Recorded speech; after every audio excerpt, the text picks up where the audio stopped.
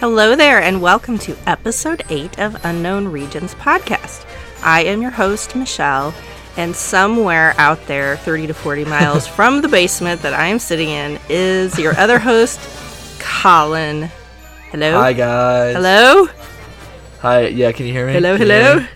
Mission control. Are the techno fairies going to bless us with their pixie dust and have this actually work? I hope so. I think it's going to work. This is our maiden voyage with remote recording, so yeah, fingers crossed. Also, I am very ill, but... Oh, yeah.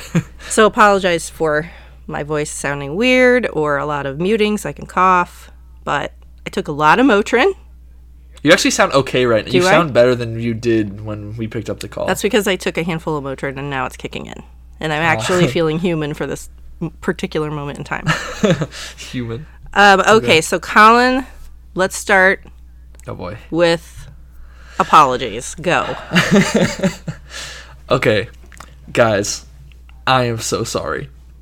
So I did not realize. I'll give the guy credit who pointed this out to me, Philip Massard, my friend from high school. He pointed it out to me. He says, "Collin, you doofus, you buffoon.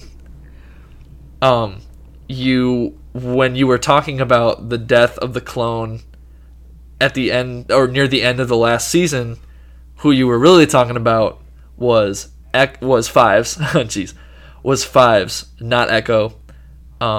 So he got my facts right. So when you were being very mean to me, telling me I hate the clones, why do you hate the clones? What's wrong with you? How come you don't know your clones? This is just sweet justice right now that you have to apologize for not knowing your clones when you are supposed to be the clone stan. I suppose. So, yeah. Suck on Fake that. Suck on and that. Thanks, Philip, for pointing that out. I think Philip's going to hear this. So about how big of a doofus Collin is. Okay. All right. Apologies may be accepted because you were pretty harsh. Apology accepted. Okay. All right. So, that being said, put everything on hold. Stop the presses. We're not covering the newest Clone Wars episode right now. We're not going to do current events because I was blessed this weekend at C2E2. Blessed. I was blessed to be there with my good friends when they did a surprise drop of the Rise of Skywalker novelization. Woo. And the author, Rae Carson, was also there. We got to go to her panel. We met her a couple of times. She could not be lovelier. And I will attack and defend. She's that nice. Like, she protect, but she also attack. Do not come at her, or I will. It's very similar to Rian Johnson. You come at him, I will throw my body in the path of the bullet, and I will take it for her. I will. Fair. So she seems cool after what you told me. She's so nice. And plus now, I gave her one of my Disney Prince Kylo pins. Oh my gosh. And she said it is now her favorite pin. And then, not knowing she was going to see me the next day, she was wearing it at a signing. So I believe her. Like, at the time when she said, oh my gosh, this is now going to be my favorite, I was like, oh, she's just being nice. But I think she was actually telling the truth because she had it on the next day.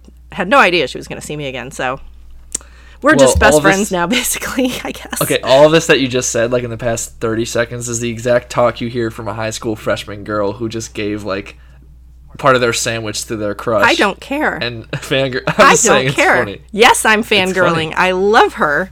And we're going to talk about why I love her so much now. I liked her before, but now I love her. Like, now I will protect. Sorry, attack. Go ahead. Protect attack. Can we talk about her a little bit? Like, has she done? I don't know if she's done past novelizations with them. But can you talk a little bit? Because I'm curious. She had not done any novelizations. She wrote a book called Most Wanted, which was about backstory of Han and Kira, which I did not read. Sorry, I'm not. Oh, geez. I'm not. That sounds cool. Well, I'm not that into Solo and that story. Daenerys. I know, but I just wasn't. I didn't feel like it was going to be my jam, so I didn't read it. But she also wrote a couple of short stories. One of them is in that book that I have, the certain point of view book that's full of short stories, and the one she wrote was about, I think, R5 that gets picked at the sale but then blows up. Yeah. And I know I read it, and I'm sorry, I was going to review it, and then I caught the plague, so I didn't get time to do that. First I was at C2E2 for 2 days and couldn't do anything, and then I immediately caught the plague after that. So yeah, we can't be talking about the plague because it's kind of real right now. A little bit real. Not a little bit real. It's not the plague. It's just, Anyway, so what happened at C2E2 was we got our books. We went to the panel, which was really great. Her and her editor just talked back and forth. Mostly the editor asked her questions, and she dropped general knowledge about the book. I was going to say, why would the editor be there? That seems like an odd choice. He was just interviewing her. He's also a G. Like, I really like him, too. Oh, okay.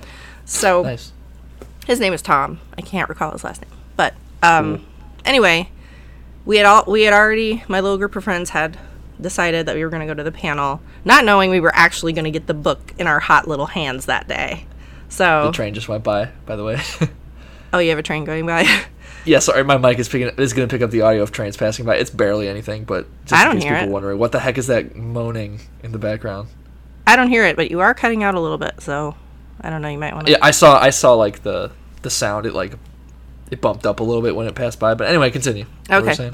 So after the panel, the four of us immediately sat down on the floor in the exhibit hall at C2E2, over kind of in a corner, but still very much like tons of people around, and started reading key passages from this book. Obviously, we're all Raylos. That's like immediately what we went to, like all the scenes with them together, scenes with him by himself. And my friend Shelby started reading it aloud, and we were just kind of all sitting around listening. It's one of the con memories I will never forget. It was so fun to sit there and be the first time to read this book. Excuse me. Yeah, the story you told me was pretty cool. I'm envious. Yeah, it was really fun. There was crying, there was laughing, there was fleeing. At one point I had to flee because there was something in the book that I've been wanting for 4 years to happen, and it happens in this book, and I was dying, and it's not in the movie. So anyway, are you crying? No, I'm not crying right now. I thought you just started talking, like just even talking about it. For a second there. You choked up. Oh, okay. Okay, so here's what we're going to do. Part 1 of this podcast is going to be my general impressions of the book. In case you don't want to know details and spoilery stuff, then I'm just going to talk about general impressions. Then I will give plenty of time of fair warning that we're going to start talking about spoilers, like big time spoilers everywhere. Okay. Cool. So that if you don't want to hear that, you can tune out, maybe come back to it later after, if you have plans to read the book. Maybe you want to hear discussion or whatever. But if you don't want to hear anything, then bye. Because I'm also, for the record, this is going to be kind of the first time, because I feel like we've had a lot of these conversations off the mic, and then we like kind of just bring it onto the mic and we talk about it. In this case, I have no idea what you're going to say to me. That is true. We have not talked about it. That is true. Collin knows one major kind of spoiler that is kind of everywhere now, like everybody knows about that. But he doesn't know the details surrounding that, and he doesn't know what made me flee and cry and want to. That I am most curious. We have to start with that. And want to put the book in the freezer. That's all I'm saying. It wrecked me. Okay, so this is part 1. General impressions of this book. Okay, I think we talked about last episode or a couple episodes ago. I was probably last episode where I was living in fear of this book because I thought. Last episode you were talking about how you were worried about it. I was very worried they were going to completely downplay and backtrack on the dyad, the Raylo of it all. Like, I just thought they were going to sanitize it, more or less. Yeah. And just, I don't know. I just was afraid because I've been burned now. I hated this movie. So I guess I should say that. Really hated this movie, you guys. Oh my gosh. Okay, so, this is the 4th episode. Yeah, but you never know which episode people are listening to. They might just be jumping in right now. True. So that's true. We were not fans of this movie. I'm a noob. I was definitely not a fan of this movie. I hated a lot of stuff that happened in it. And all of the stuff I hated that happened in it is still in the book. She's not allowed to, and she addressed this at the panel, Rae Carson. She said, this is not my creation. I'm just being allowed to play in the sandbox. Yep. It's an arrangement. It's literally just an arrangement. She obviously could not change the major plot points of this story. No. So I don't know if like people expected her to or what, but no, of course she can't do that. However, she was allowed to expand on scenes that are in the movie and also put in stuff that is not at all in the movie. Excuse me, like not at all. Some of it was in concept art that didn't get into the movie, but some of it is brand new material. Okay.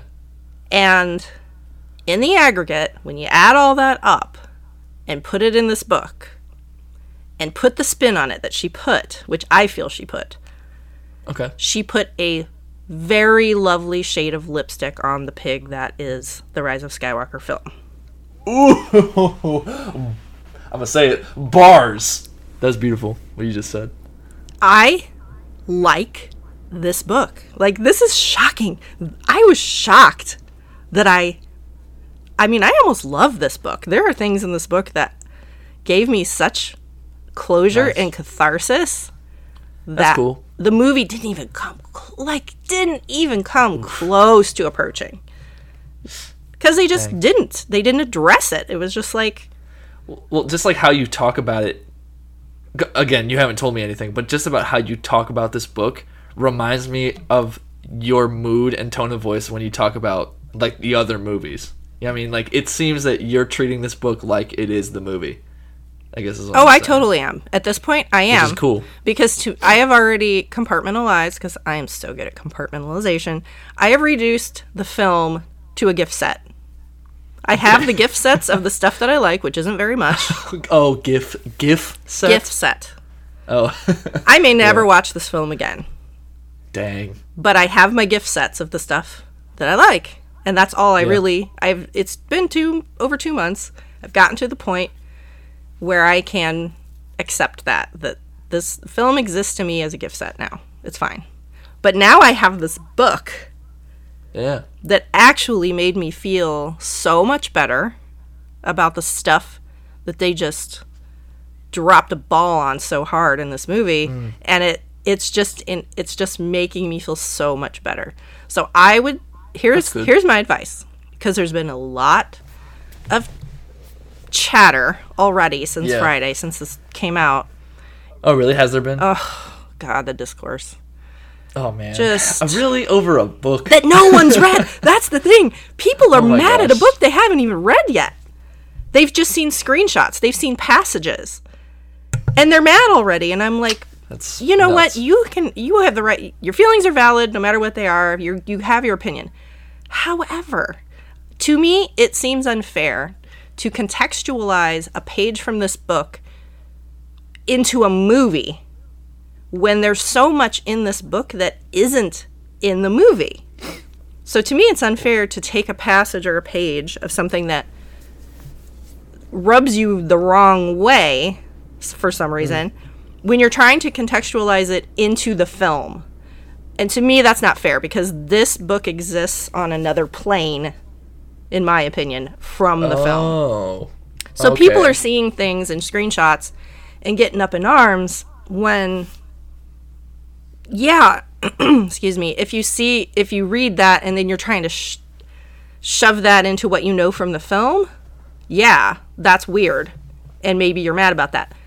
But try not to do that. Like, give it a chance, is all I'm saying. If you were just never going to read this book no matter what, more power to you. That's your decision.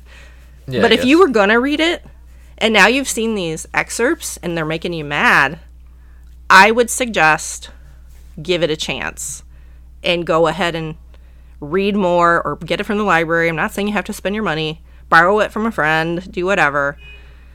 Because, in my opinion, it just really made me feel better. That's all I can say. It made me feel a lot better.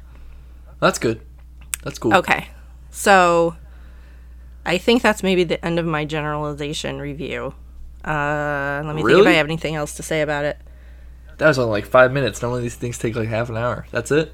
Well, non-spoiler. I guess. I need to get into specifics, but tell me. I have a question. Okay. Just like, not even really having to do with what even the story is about, but how is the writing? Like, is it? Tell me about that. I enjoy her writing. I enjoyed the writing a lot. Someone asked me today that exact question, and I remember liking that short story about R5, and that's all I've ever read from her other than this book. So for me to say her writing style is my all-time favorite, I'm going to go back and read her YA books because I'm so interested now in her writing. So maybe after that, I'll be able to say, yes, I feel like Now you're best friends with her? I feel like I'm so happy about this book. I'm not sure that I'm judging the actual writing fair, without like these rose-colored glasses on. I do like the writing. Like, some of it made me like, does it flow? Is it like openly weep? Like, just nice. She has a knack for, I'm just going to say it, romantic writing. And I've been told that her YA novels are romance novels. And when they announced that she was writing this novelization, a lot of people were like, yes, that's awesome because she writes romantic YA. Interesting. And people were like, well, yeah. What do you think that means? Exactly. Man? So anyway, I think that's my general review. There are, like I said, parts that I hate are still in it. There's no changing those parts. There's no changing Rey Palpatine. There's no changing Ben dying at the end. Like, there's no changing her going to Tatooine at the end. However, I'm just talking about the writing, though. The detail... Okay, hang on, though. The details that she puts in to support those things... I'm not going to say it makes it better, but it might take the sting out on some of those things a little bit for you if you hated those things. Okay. If you liked the movie, I'm very interested to hear once people start reading this book, if you liked the movie, what you think about the book. That's true. I'd be very interested. So if you loved... Yeah, that would be interesting. If you loved the movie and you're going to read the book, let me know. I want to know what you think, because to me it only makes it better. It gives more context and explanations for so many things where I was like, what the hell is going on in this movie? Well, it was so badly written that we needed an amazing writer to write a novel and explain all that stuff. Right. So, not all of it. Okay. Like, there are still things that I'm like, oh, I don't think that was explained. But whatever. There's so much that she did explain well and better that I'm very happy with it. So, recommend, 2 thumbs up. Okay. Give it a chance. If you were thinking about reading it, give it a chance. Are you going to require me to read it? Well, I know you don't have time to read it. That's another reason why we're doing this podcast, so I can just be like, my God, guess what happened? Yeah. Okay, so Here is the end of part 1. We are starting part 2. Spoiler alert. I am going to spoil this book. If you do This is like a double spoiler, too. You're going to be spoiling the movie as well.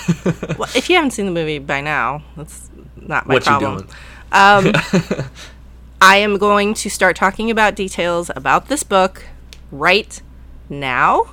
I'm giving you time to get to your button to turn it off.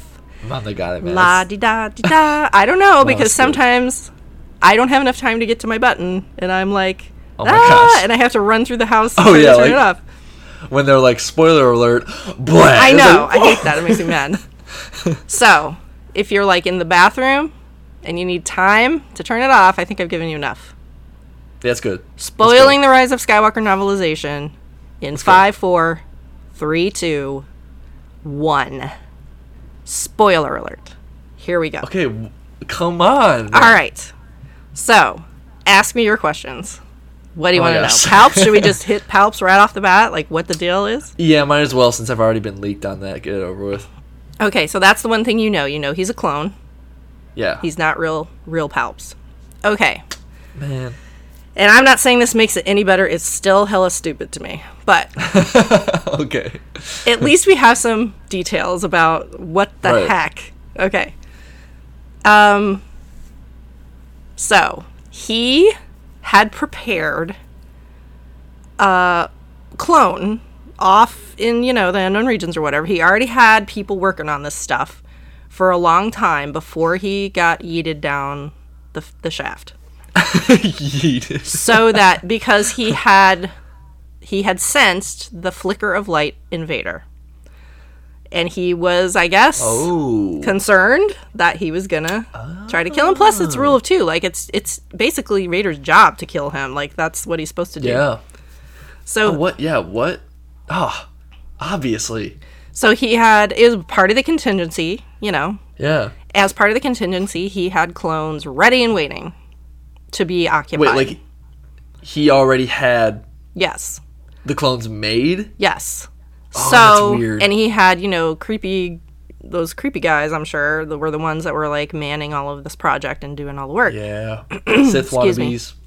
So, I think it said in the book, before his body even hit the ground, he had learned how to project his spirit, his essence, into one of these clones.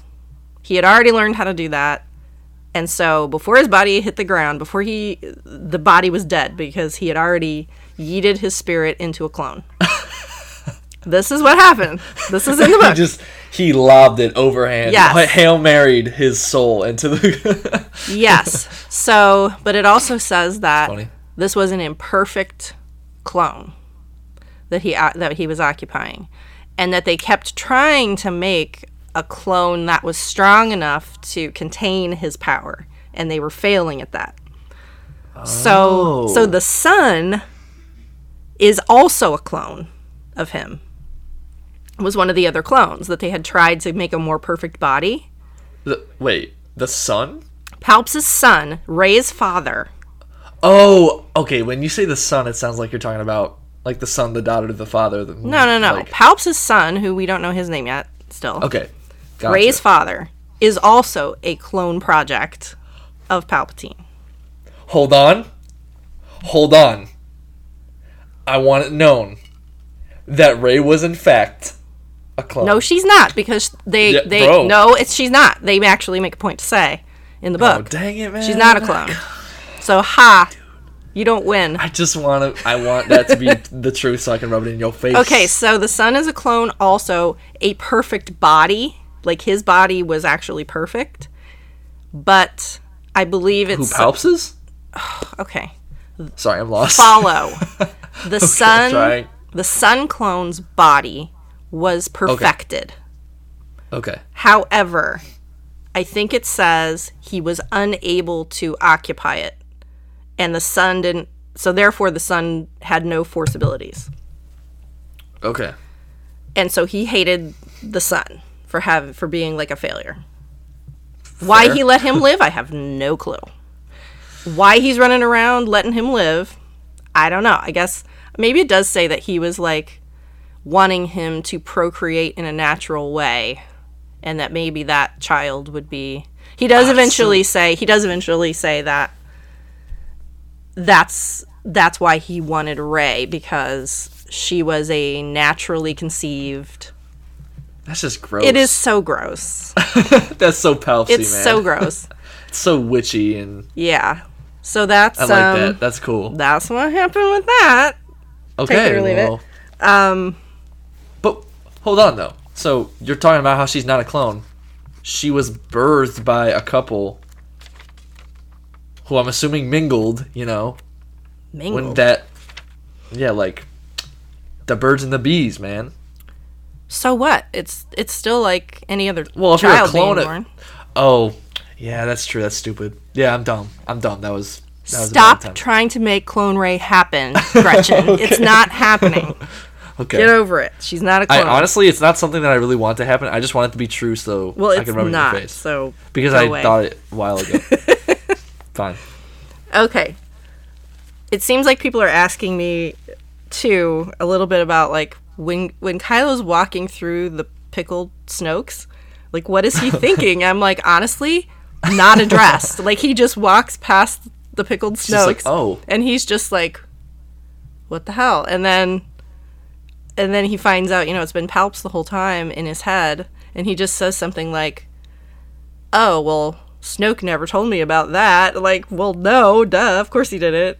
They don't really go into it in the book what his reaction to that is. Really? Not really.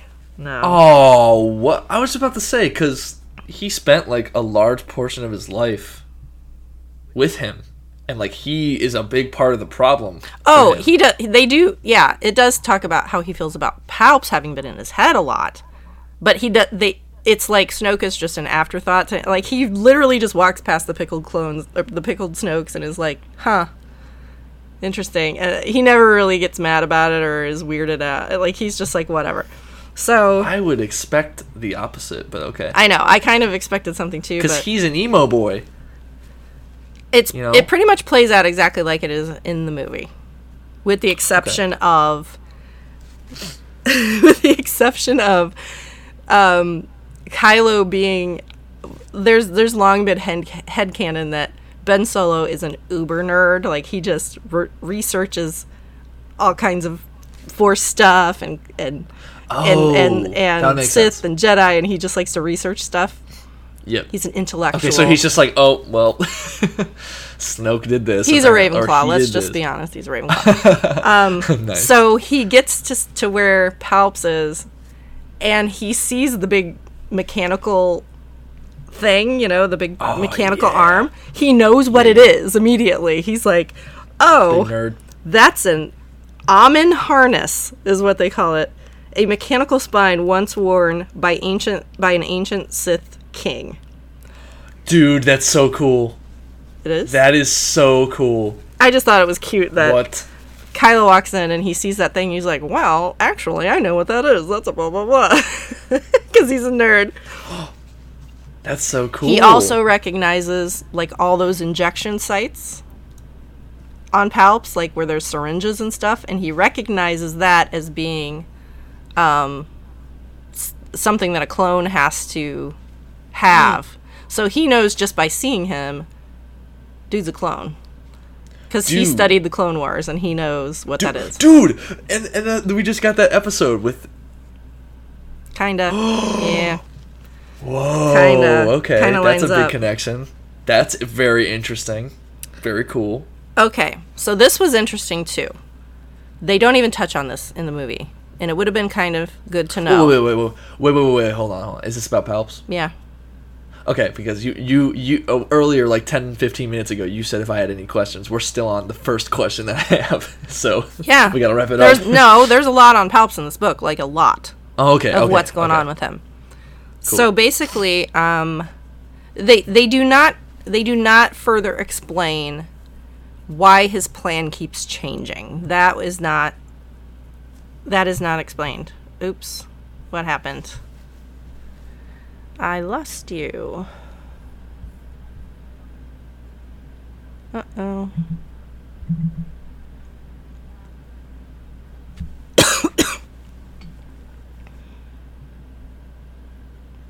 Oops. I didn't touch it, so it wasn't me. Why? And we're back. We had a malfunction. The Techno Fairy did not bless us for a minute. Yeah. I lost contact with Collin for a minute. Okay, so we were talking about Palps. This is not in the movie at all, and it actually helped me understand what the heck was going on in the fact that he's telling Kylo, you need to kill the girl, and you need to make it snappy, because this body that I am in is about to die. Like, I don't have much time left. Oh, so he's like about to die. Yes, which they don't mention in the movie. Nope, they don't. At all. But it actually helps recontextualize, like, why they have this 16-hour hurry up plan, and why... he changes it. Yeah, and why he changes it. It's kind of like, well, I ain't got time forget it. Like, Ben Solo is Right. a loser. Let's just go for Rae now, I guess. Yeah. Anyway, I found that interesting that was part of the story. Okay. Huh. Let's talk about the dyad. You for a asked if I minute. had any questions. Oh, sorry.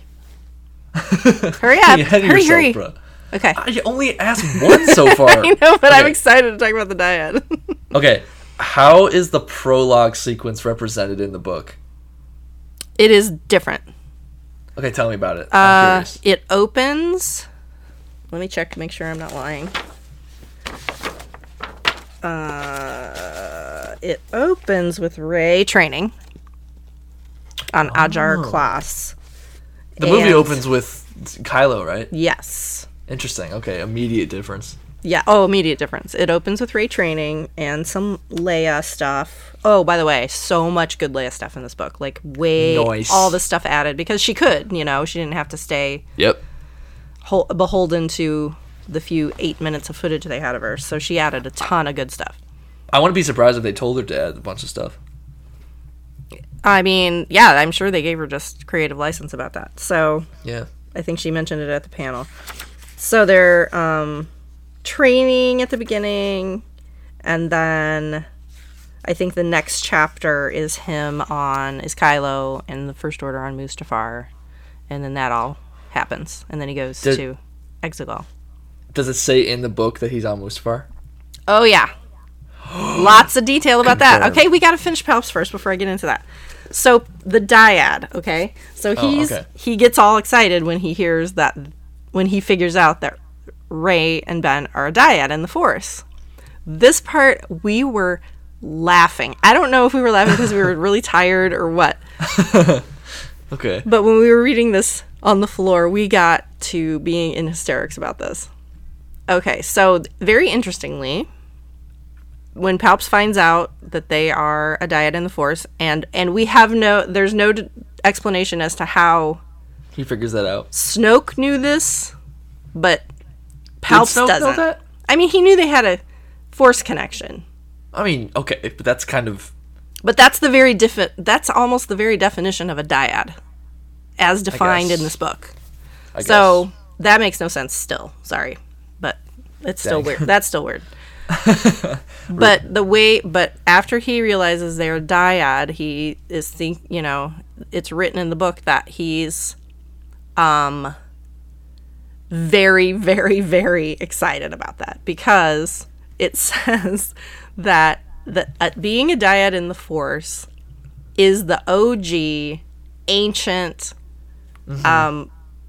rule of two, basically, is the way he describes it. The rule of two is a pale, lame comparison or mimic of a Force dyad. Oh, that's so cool. Isn't that interesting? That is so interesting, man. And by, to extrapolate on that, I guess so is the master-apprentice relationship of the Jedi. So, okay, hold on. Yeah, I was just about to say that. So, I'm wondering if... Oh, man. A huge door just, swung open in my head. So, if the Sith was trying to mimic the idea of the Force dyad, and the Jedi were trying to mimic the idea of the Force dyad, and this is a really ancient thing, I wonder if there was a Force dyad long ago, and that was the thing that caused, the Great Schism of the Force users. Maybe. And maybe, just maybe, It'd be very interesting. maybe, in this new, what is it called? The High Republic. High Republic, I wonder, because I don't know how long ago that is. It's not. It's only 200 years before Phantom Menace. It's not long enough ago. So are Jedi, already in existence? Jedi and Sith? Oh yeah, it's only 200 Okay. years before Phantom Menace. It's not that long. Okay, well, I'm really bad with, history It's regarding just things that before it's a that. time of the Jedi where they're it's like a golden age of the Jedi. The Sith are gone, and they're just living it up at that point in time. Okay, so maybe we won't get a lot about that, but I wonder, because that's the stuff I want to know about. No, but if we go back to, say, Prime Jedi era, where this is just starting up, all of this stuff. I mean, look at that. Look at the visual of the Prime Jedi. It's It's the yin yang. So maybe that is what that Prime Jedi is trying to depict. Maybe it's trying to depict a dyad in the Force. Anyway, okay, here's the part. The philosophy episode, man. Here's what made us laugh. Okay. And I still find very funny.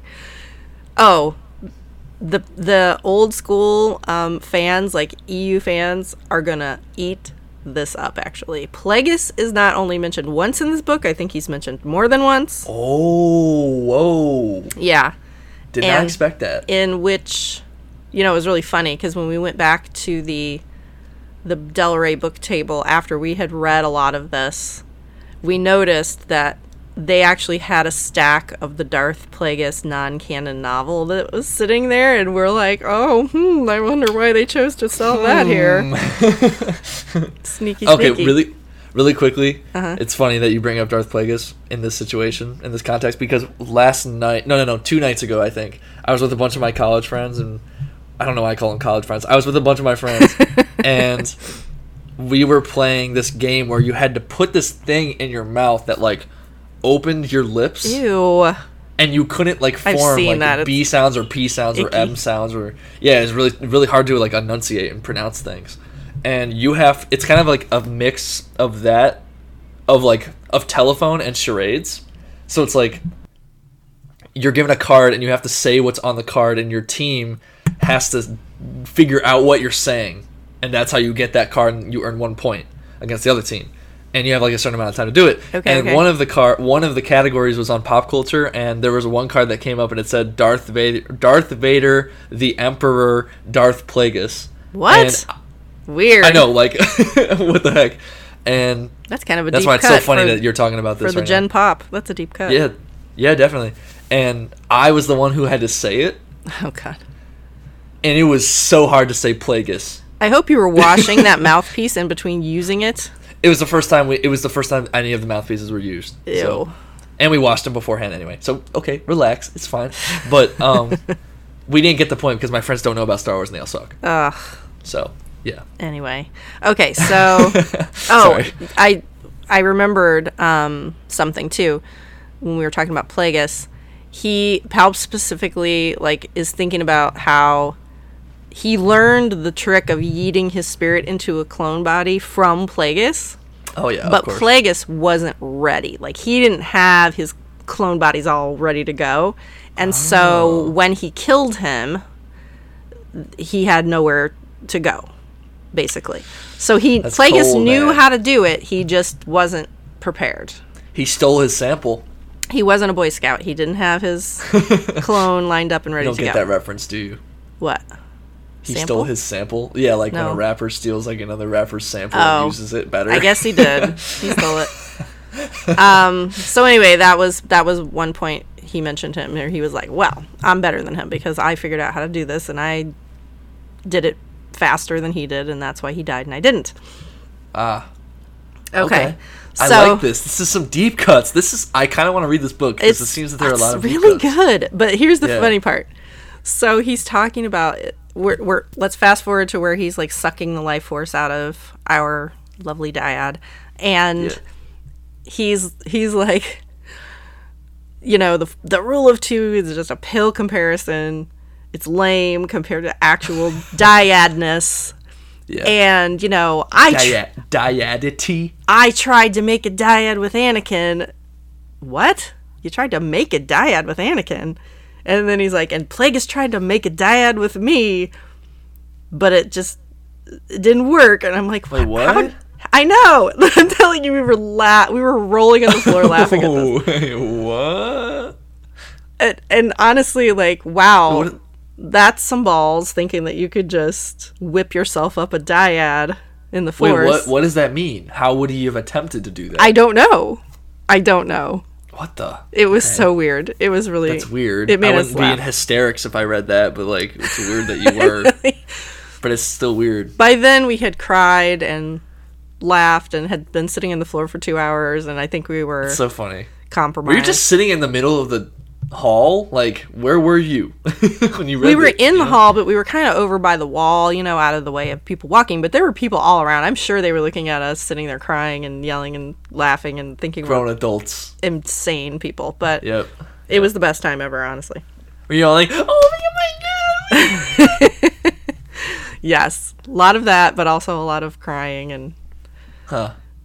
like That's I cool. said, I had Okay. to run away a couple months. But anyway, the prologue sequence was represented in a cool way then?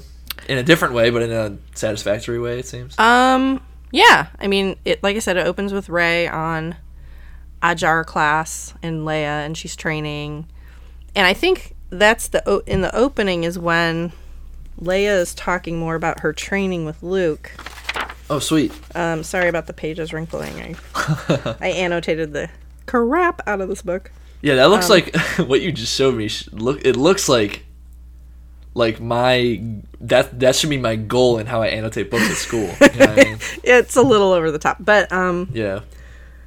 it has a lot about Leia thinking about how she knows there's darkness in Rae, but she's not going to make the same mistake with Rae that she made with Ben. She's definitely not. She's not going to send her away. She's not going to let fear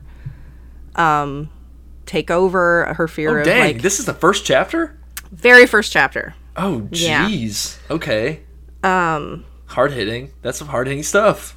The mama talking. Yeah, so there is training with her and Luke, like it's like Leia remembering, and actually like very delightful because it was like they had a sibling rivalry, like sick, kind of like who can do it better type of relationship when they were training.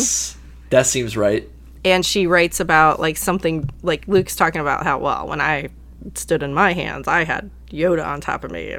Blah, blah, blah. And she's like, oh really? And so she stands on her hands and then just like, oh, this was actually this is some visual imagery symbolism here.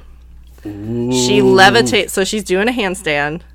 She levitates herself off the ground while still in that position, holds her arms out, stretches her arms out.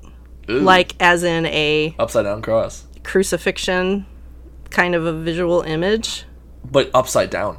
Well, yeah, but whatever, it's still like that's fine. Who is that saint that there was a saint that said I don't want to die exactly like Christ, I'm not good enough, so turn me upside down and crucify me. Dang it, man. You win. How do you do this? How do you just thwart my 12 years of Catholic school? That's how. But same with me. Well, maybe you didn't pay attention to religious class. Okay, I guess I'm talking from my knowledge of other pop culture mediums and how like horror films, the upside down crucifix is not a good sign. Right. But regardless, it is a savior type of a stance, basically. It is, yeah, that's true. I remember that's really cool. Being like clutching my pearls, like, oh, I see what you're doing here. Cool. Anyway, but it's in the context of her like trying to one up Luke, which is cute. That is really cool. Dang. I kind of got emotional when you were talking about that. See, I think this is the kind of stuff she interjects. It's just, it makes it really just so much more well done, seems. It's very well done. But I was just going to say, I feel like this conversation is just the only thing I'm going to truly get out of this conversation, besides finding out why you like cried so hard. And I'm very interested to hear about that. Mm-hmm. I'm just going to feel like, why wasn't this the movie? That's all I'm going to think. Oh, that's so many times. So many times. Like, I understand why they're not going to put the extra training in there, but there are so many things, like the thing about Palps's body not dying, is ready to die. Like, that's why time was of the essence. They could have easily stuck a line in there about that. Like, what? Yeah. That would have made more sense to me. I wouldn't have been like, why now? Like, why is he like, you got 16 hours?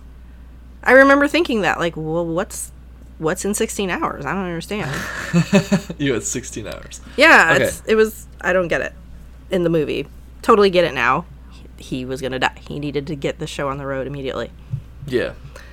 Okay, so let's skip to Kylo on Mustafar.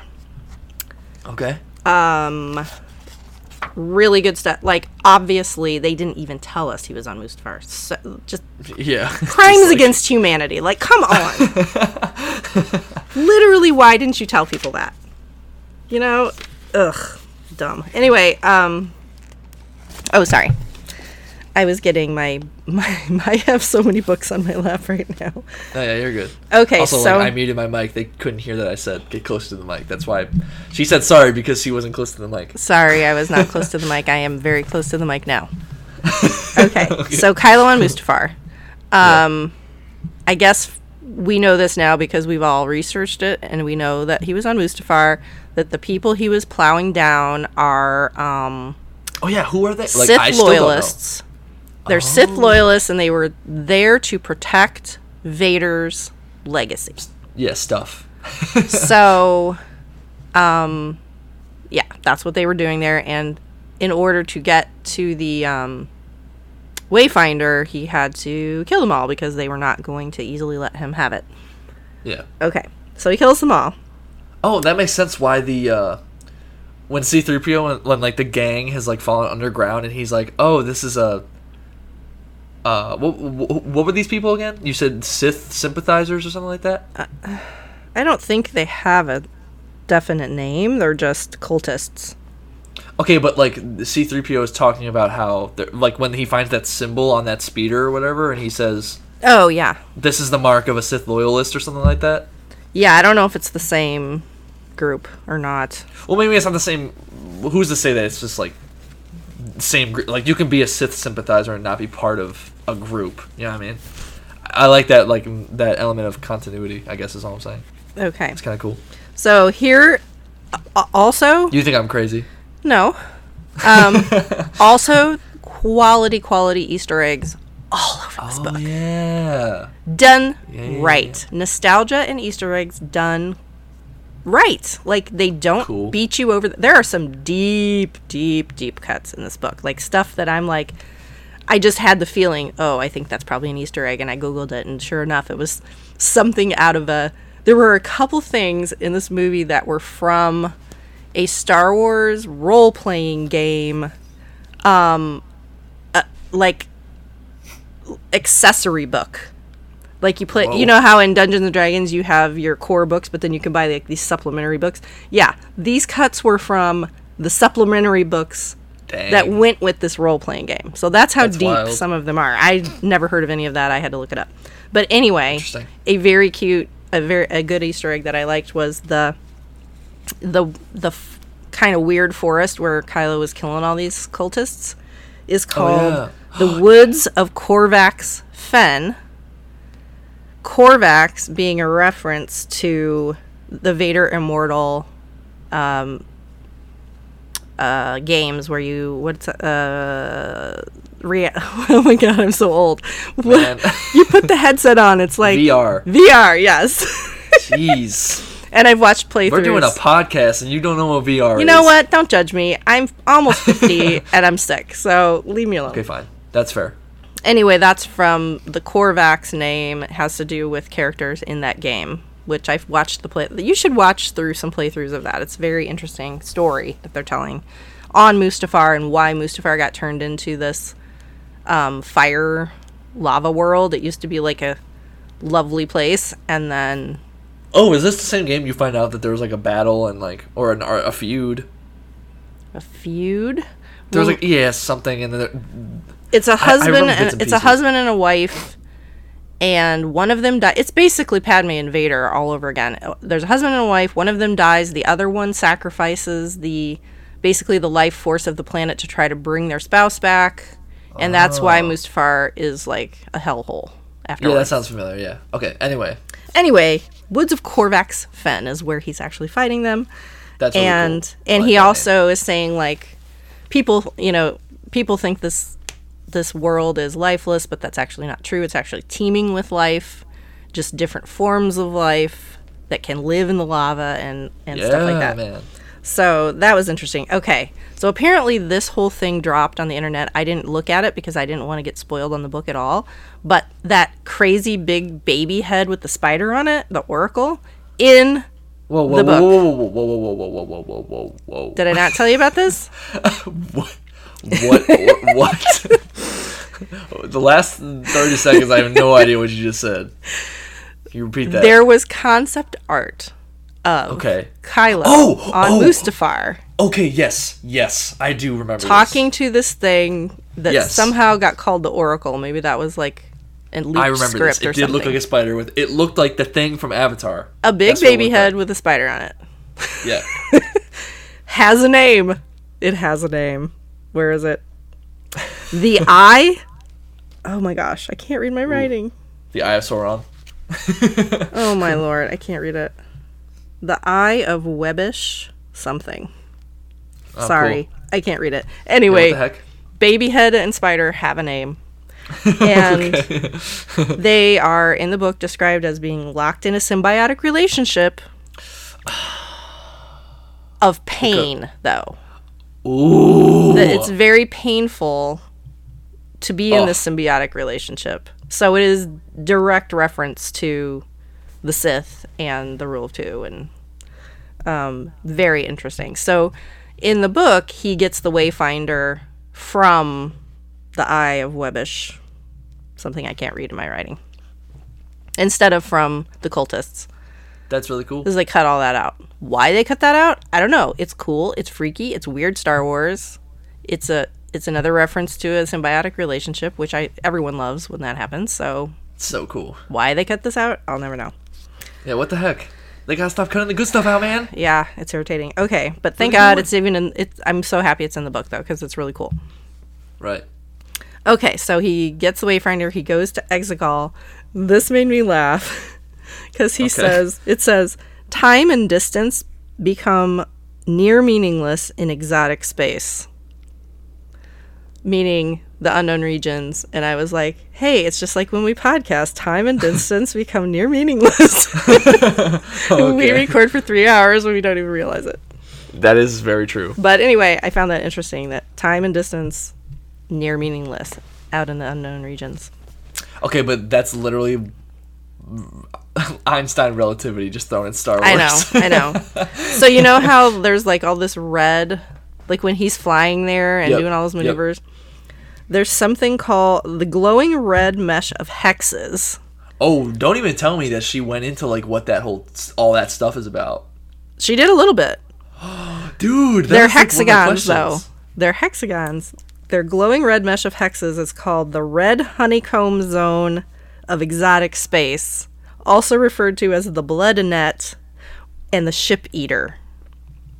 Just cool little details that I love. So cool, man. Just cool little details. This is the type of stuff I like, man. Oh, this is cool. That's cool. I know. That's cool. And that may be an Easter egg of some kind. I didn't look that up. So maybe that's a reference to some other thing. That's so cool. That's so creative. Yeah. That's so creative. I agree. Okay, so he goes to Palps, and that's where he finds out. He's like, oh, hey, that's an almond harness. I know what that is. Oh, hey, you're a clone, because I recognize that liquid that's being injected into you, because I'm a nerd, and I research the clones. Yeah, that's a nerd. So funny. He's a nerd. Okay. Also, by the way, I don't think the people know I don't think we've ever talked about the significance of the hexagon. You just kind of like said that. Oh, I just really like hexagons, because they're supposedly the strongest shape there is. I thought it was a triangle, but I guess it's a hexagon. But talk about the molecular connotation. I don't know that stuff off the top of my head. I'd have to. No. But you've told me before. It's like the molecule shape of. It is a popular molecule shape of benzene. Benzene, that's what it is. Yeah. Which I had to work with a lot in organic chemistry. Ugh. It's cool. Ugh, get a shiver thinking about it. Yeah. Okay. Sorry, I just nerded out. All right, so let's touch on the Knights of Ren, which I think we all are kind of disappointed with how little they were utilized in the movie. Okay. This episode has to be under an hour and a half. Or an hour and a half or less. Then stop interrupting me and let me talk. Okay. Sorry. So the Knights of Ren had been off kind of doing their own thing, it seems. And when Kylo after he talks to Palps and he's like, I need you to kill the girl, like, ASAP. He immediately was like, I'm not doing that. I want to rule side by side with her. We are invincible when we're together, and They're the homies. Yeah, he had never any intention of killing her. It was always to get her to turn, and so they could rule together. Yep. But he's like, okay, but I don't have a lot of time to mess around now, so I'm going to call in my boys to help me find her. The boys. So, and you know, they get a lot of, they're getting a lot of backstory in the Rise of Kylo Ren comic anyway, which I love. Yeah, that's great. So that's really cool. They're talking about the whole mythology of that group in that comic, but it's interesting, though, that they were kind of off doing their own thing, and then he called them back together. And this is why he reconstructs his helmet. Because apparently, if you're hanging with them, you got to have your helmet, because that's just part of the gig. Oh. So he cool. had someone, it says, painstakingly scavenge the pieces of his helmet from the supremacy. Oh, that's cool. And so that's why they're all like standing around while he's getting his helmet made. It's kind of like a ceremonious almost. Please tell me you see the relationship between like the scavenging of his helmet parts and like Ray's scavenging. Oh, there's so much scavenging going on in this book. There's a lot. Nice. They use that term a lot for a lot of different things.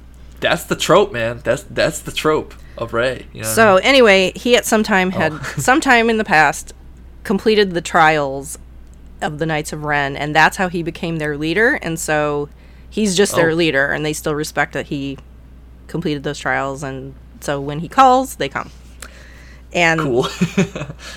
And that's why he wanted his helmet, or needed his helmet put back together, because I guess you're not allowed to hang with them unless you have your helmet on. I don't know. But I liked the whole sequence in the book of her talking about like that guy who's making it. He's like, he's a Sith alchemist or something. Like there's a lot of lore going on. I want this. Okay. Man. Sith alchemy? I know. It's very interesting. What the? I bet you they use benzene. I doubt it. Okay.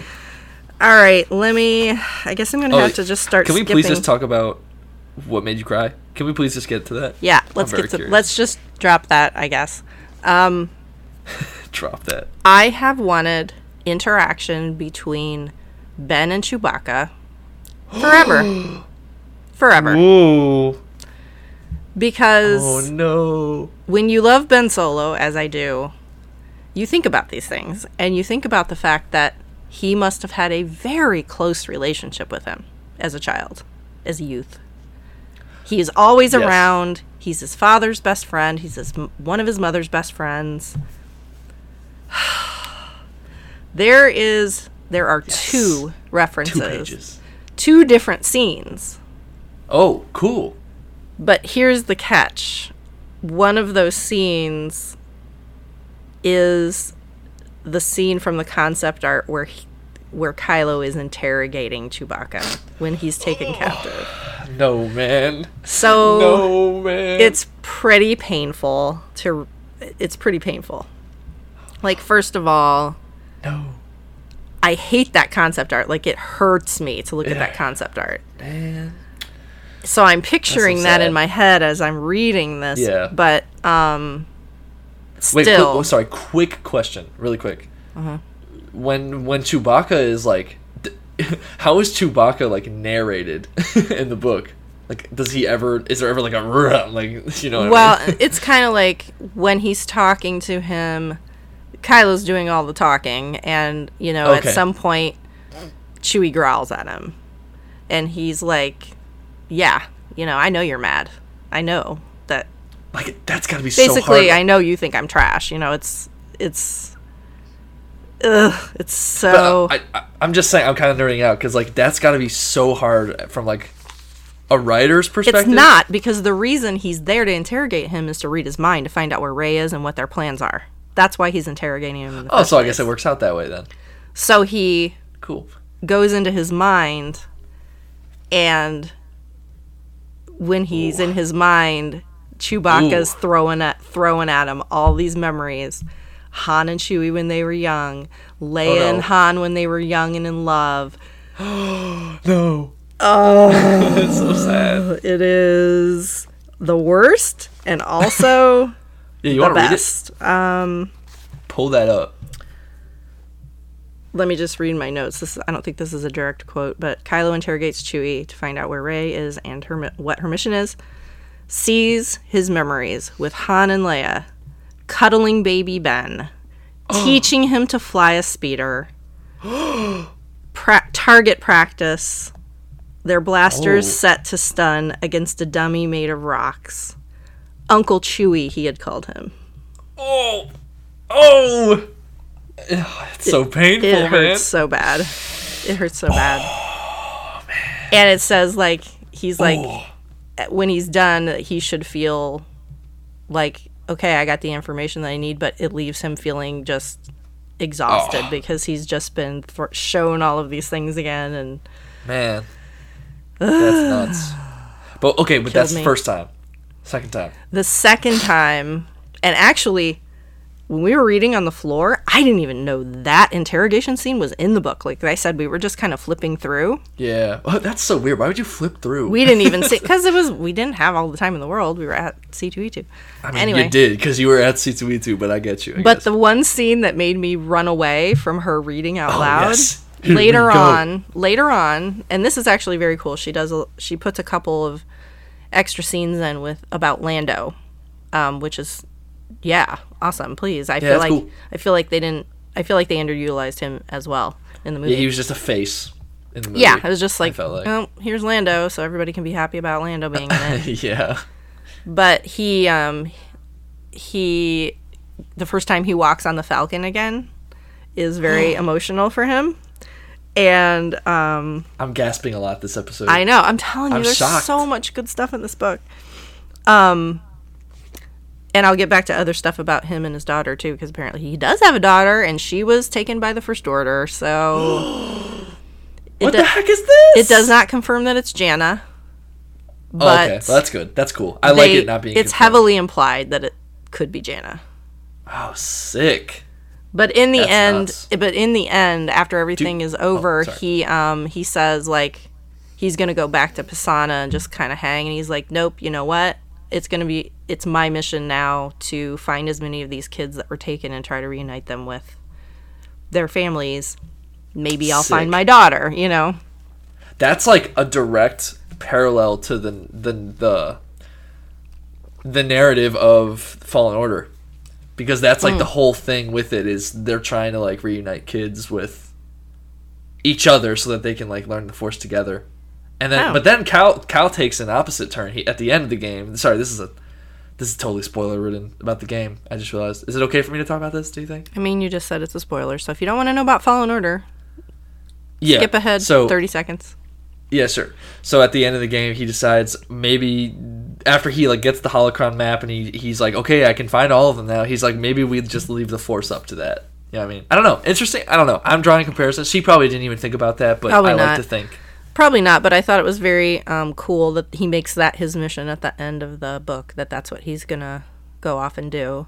There's there's a lot of references in this book to the children that have been taken, the children on Exegol, who have basically they're the children of Sith cultists. Whoa. That have been kept there their whole lives, that have been working towards the Final Order project their whole lives. Whoa. What? There's That's crazy, man. The lady commander of the one Star Destroyer, that blows up Kijimi, she has like a whole page dedicated to her. Dedicated to her about how she was raised on Exegol, underground, basically, made to work on this project. She's like a loyalist, though. She's all into it. This is so cool, because she's been brainwashed. So there's a lot of references to stolen children and don't the Jedi do that too? That's whatever. We're not gonna go there. Okay. So anyway, Lando's walking onto the Falcon for the first time in many, many years, and he's emotional, and he talks about how anything about L3? Just a little bit. I don't think there was, strangely. I thought there would be. That's upsetting. Unless I missed it, but I don't think there was. But what he is talking about, how Han refitted the captain's quarters to sleep 3. Han, Leia, and Ben, in other words. And ooh, that's good. That's cool. That he was mad. That he was mad at first that he turned his closet into a playroom, co-captain's quarters. So Chewie's quarters. Playroom. They were so where Chewie sleeps is where the closet used to be. Oh. And he's kind of thinking about like, oh yeah, I remember how I was so mad about that when he took out my closet. That's so funny, man. So he goes into Chewie's quarters, and he knows that there's like a secret compartment in there because they used to put he used to smuggle stuff. So he's like, should I open it? Of course I should. I'm a scoundrel. So he opens it. There's a hollow disc in this secret compartment. And this is what made you freak out. This part. This is the part that made me run away from the You're like, no! reading aloud. I was like, no, booking freezer immediately. I'm leaving. Goodbye. You're really trying to make that phrase a thing. Well, it's from Friends. Oh, it's from Friends. Yeah, I it's didn't from realize. Friends. Oops. Anyway, he turns on the holodisc, and it is a hologram of Chewie holding baby Ben, and he's like giggling and pulling on his fur and just like being adorable, and they clearly love each other, and yeah, so dang, heartbreak. That's wild. And then I think that's when he's like, so many lives ruined by the First Order, so many children's lives ruined, my daughters, Han and Leia's son. This sounds so good. We have to stop this. Like, we're stopping them. We're going to stop them because we've lost too much. They've taken too much, and I'm done. Dang, dude. Yeah, it's so good. This is good. Heartbreaking, but this so is good. so cool. I know. That's like an idea that I haven't even considered since Force Awakens, obviously, when they briefly touch on the fact that every person in the First Order was taken as a child. Mm-hmm. Like, what happened to their past? You know what I mean? Yeah, so I really liked like I said, the conclusion that that's his mission after everything's over. That he's That's dope. Try to reunite these kids with their parents or families. Okay. Oh, geez, man. That's really cool. Glad Lando got a shout out. I know. Clearly, the writer also wanted to see some Chewie Ben action just as much as you did. I mean, there is no question that she loves Ben Solo a lot. Well, yeah. Because there is there's so much, like, what was one of my big complaints about the movie? Like, you've got Adam, best actor of the generation driver, at your disposal to use in this movie, and he's in it so very little. He doesn't have any lines at the end. Like, you don't see anything much. You know, it's like, what are you doing?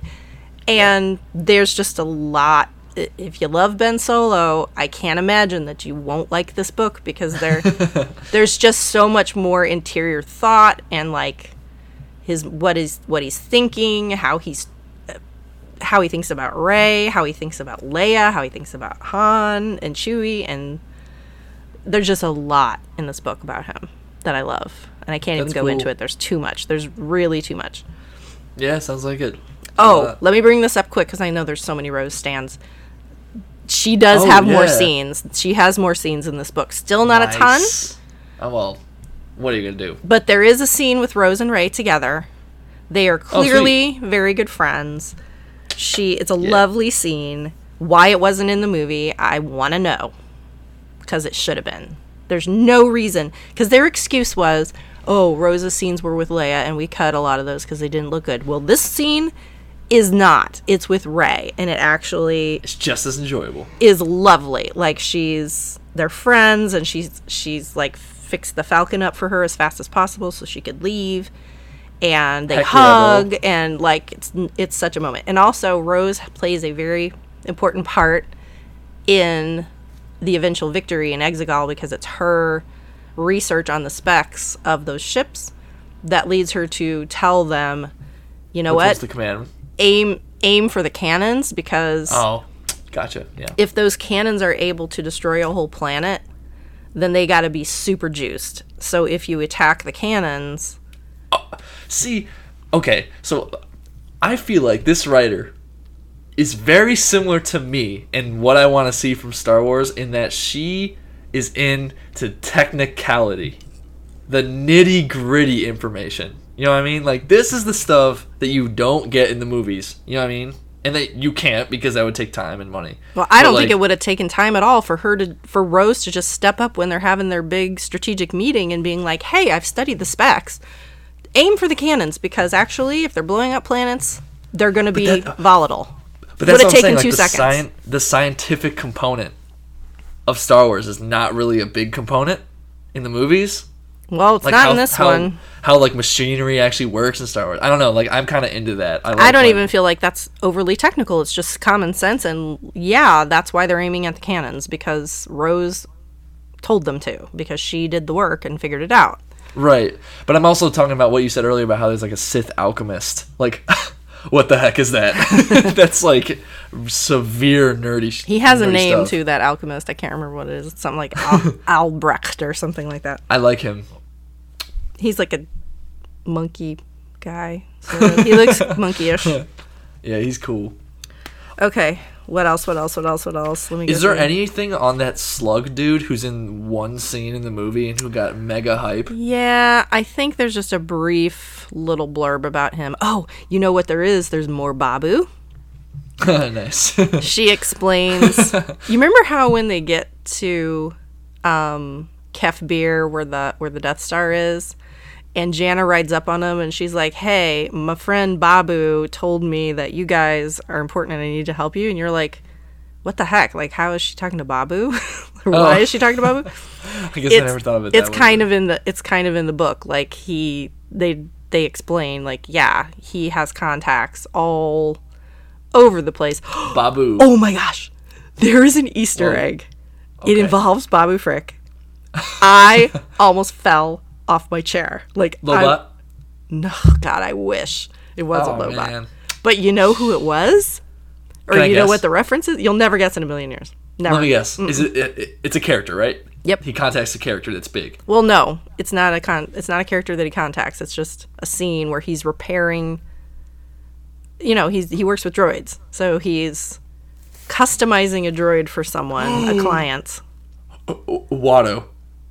No. Just let me tell you, we don't have time for this. So cool. Okay. Fine. He's customizing a battle droid for a client, upgrading him with more like able to think independently, and he's missing an arm.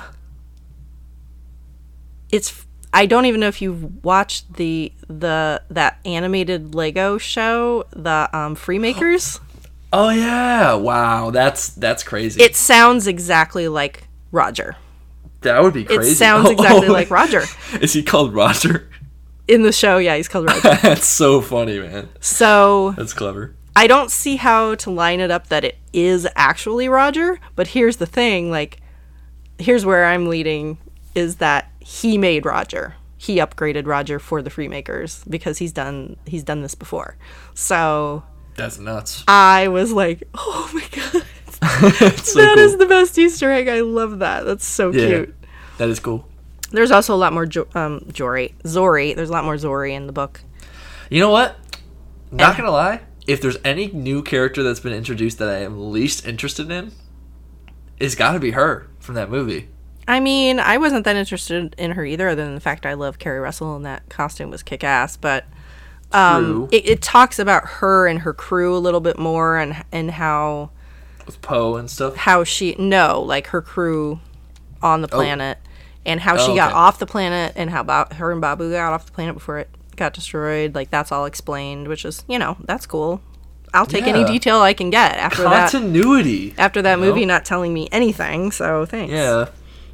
Nuts. All right. Major theme of this book. It repeats over and over again, which I love. Like I said, she got to do a lot more Leia stuff because she wasn't boxed in by 8 minutes of footage. So, the writer. Yeah. So she expanded a lot on Leia, and a running theme in this book is people thinking to themselves, what would Leia do? So again, it's like a Jesus. Or Jesus reference. Christianity, Yeah, I symbology, mean, it's like a savior type of... That's really cool. Yeah. That's really cool. Never thought in a million years that would be done, but that's really cool. It was... I really thought that was cool, the way she was drawing those. Because in the end... So let's talk more about Leia then. Okay. So in the movie, she's fine 1 minute and literally dying the next. Uh-huh. And I cut him a break. They only have so much footage. I get it. Okay. But in the book, and they could have put these lines in, they could have given Maz these lines. They could have given Rose these lines. Like, they could have given anybody these lines to explain that the reason why her health is so deteriorating so quickly, which is also a nice allusion to Palpatine, by the way, that he is also deteriorating quickly. Ah. Nice juxtaposition there. Yeah. Because when she got blown out into space, yes, she came back, but there was basically irreparable damage done to her body, and it's been kind of downhill ever since. So she's into the realness, dude. She's into the realness. I appreciate this. I loved it so much. I loved it. That's so cool. So that and you will remember how mad I was with the whole scene on the Death Star when Kylo and Rey are fighting, and Leia speaks to him. What the heck? Yeah. And it's very unclear what is going on there. Like, does Leia know that they're fighting? Is she trying to distract him so that Rey has the upper hand? Does she have any, or does she not know they're fighting? And it's just like, why is the timing of that the way it is? Basically, was my big question. It just wasn't clear in the movie to me. I thought it was poorly executed. But did the book explain? Totally cleared it up.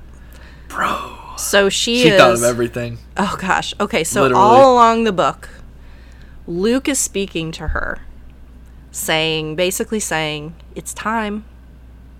It's very close to being time. And Leia's like, no. I've got to see this through. I can't go now. I've got too much work to do. I can't. Oh, this is so sad. But Luke is just like, but it's time. You know it's getting to be time. And Luke is talking to her? Yes, he's talking to her through the Force. Whoa. Telling her. Why did we not get that, dude? Telling her. Come on.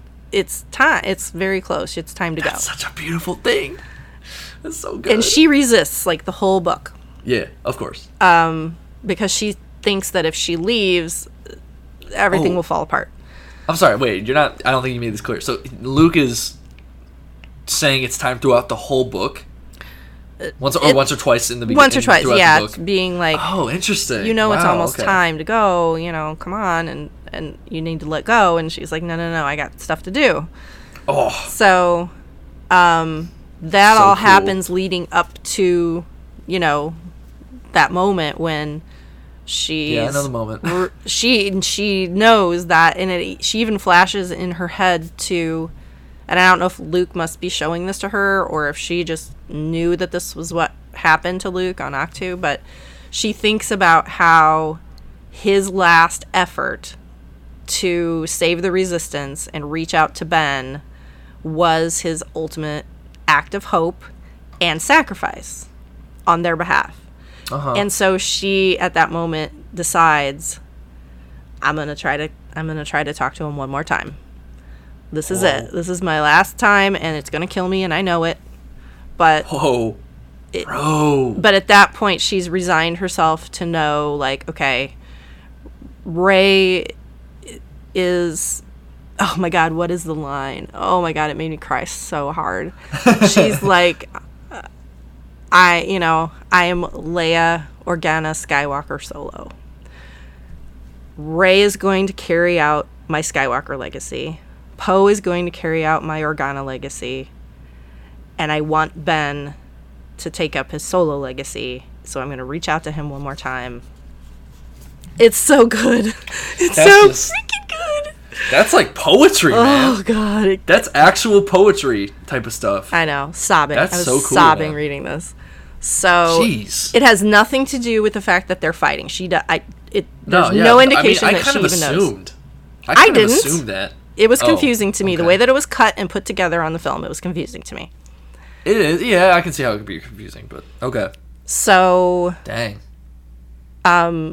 She, and Luke was the one that was like, you got to give it one more shot. You just got to try to get him one more time. And so she does, and it kills her, as we know in the movie. But just the way that she put that together, and the how she's doling out her legacy to 3 different people. And I think it even says, like, one last time she's going to hope that he can be brought back to the light. And so she does that, and then she dies.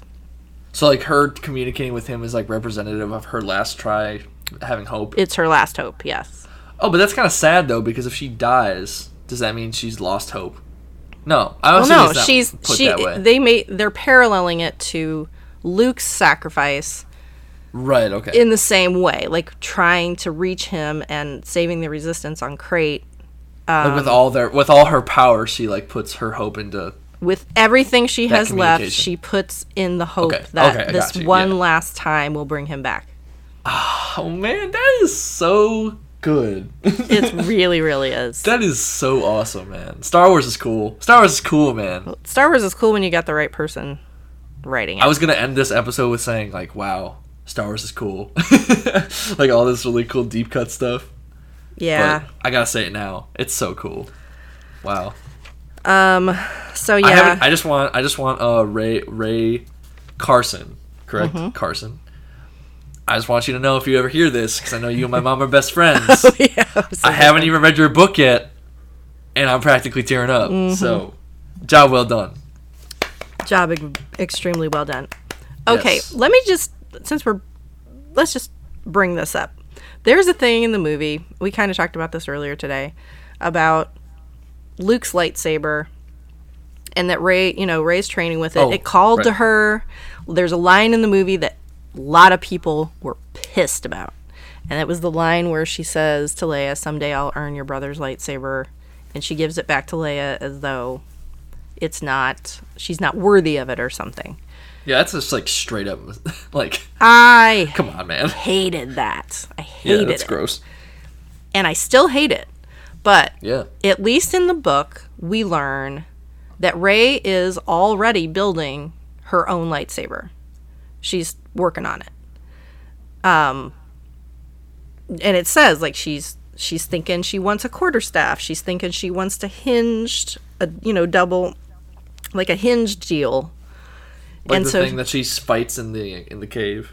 Exactly. Later on, that's a reference to that. So she's working on her own lightsaber. But, in the meantime, she's fixed the Skywalker saber, and that's still what she's using. But in the book, Rae Carson spins it. So it's like Rae knows that this lightsaber is extremely important to Leia. Like, it's like a an heirloom, a family heirloom. It's the last thing she has left of her brother. She gives it back to her every day when she's done training. She always gives it back to Leia when she's done. Oh. So this giving it back to her in the movie is just another day where she gives it back to Leia because she knows it's a very important item to her, and Leia, it would be very hard for her to give it to Rae because she's attached to it.